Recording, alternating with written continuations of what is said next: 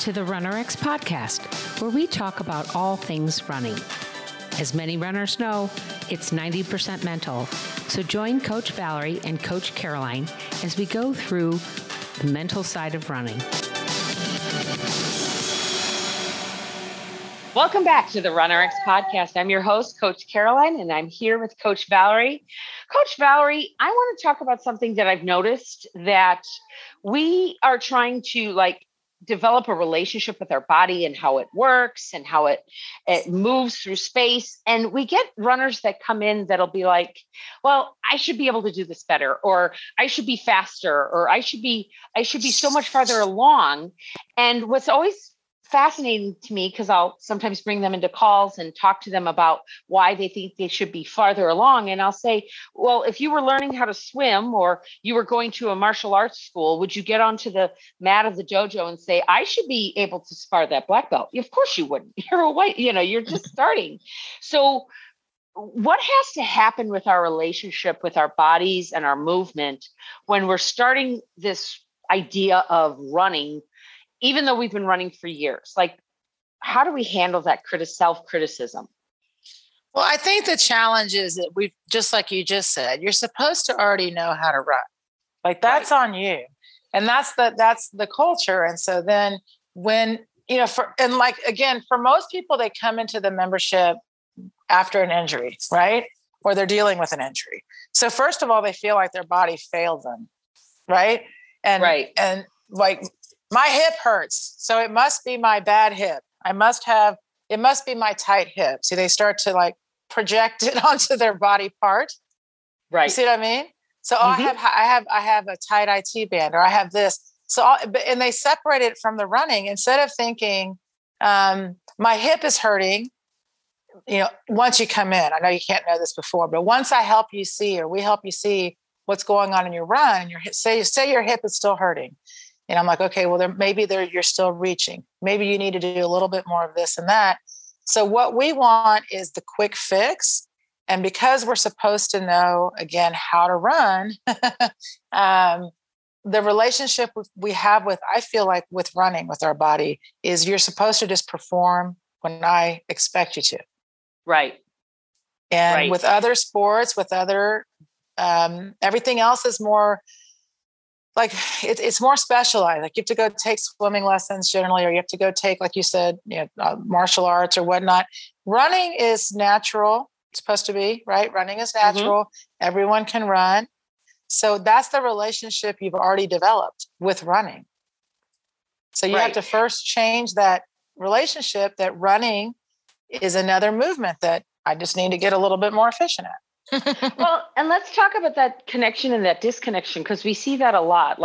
I'm afraid my hip's going to hurt, so I'm going to go out and run more, or I'm going to run differently because I'm apprehensive about my hip, because we're not aware that we're all one unit. We're all one string of tendons and bands and muscles that are all connected.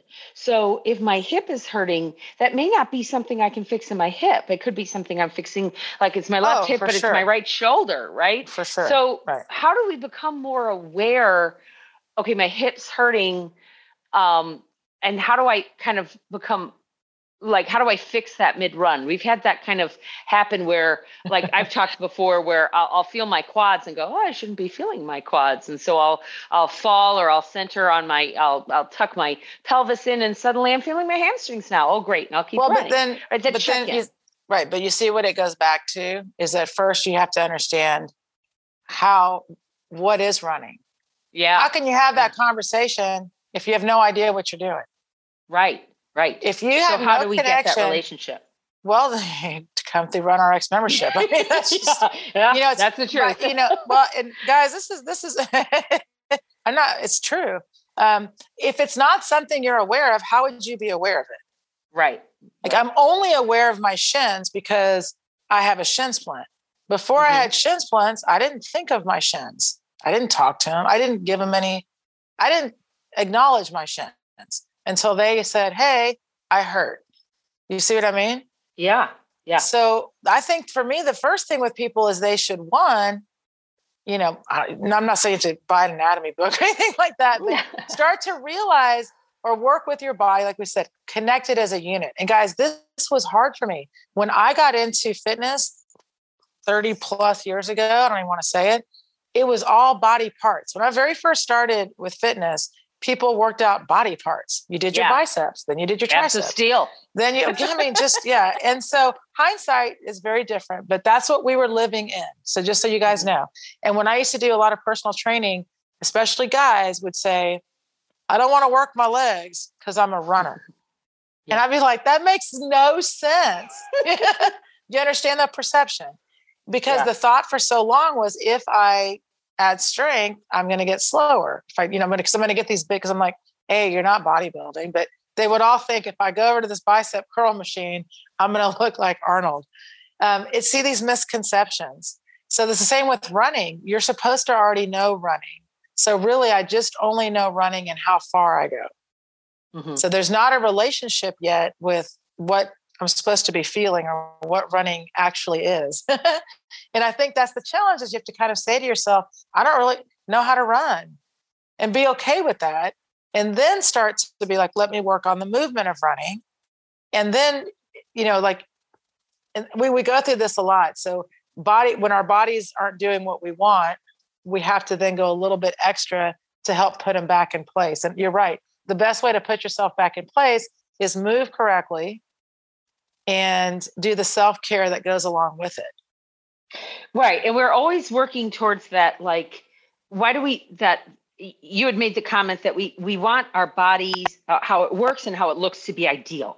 Right. Like a great example is I want to wear high heels, right? Because I like how I look in high heels, or I like how I feel in high heels. But then I wonder why I get plantar fasciitis, right? When I go running. But we're not taking into account what we're doing outside of our running that's affecting our running, and how we're trying, like you said, we're not listening to our body.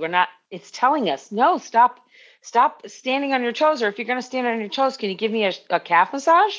Can you massage my feet a little bit and loosen up? I've been standing on my toes. And that's kind of right.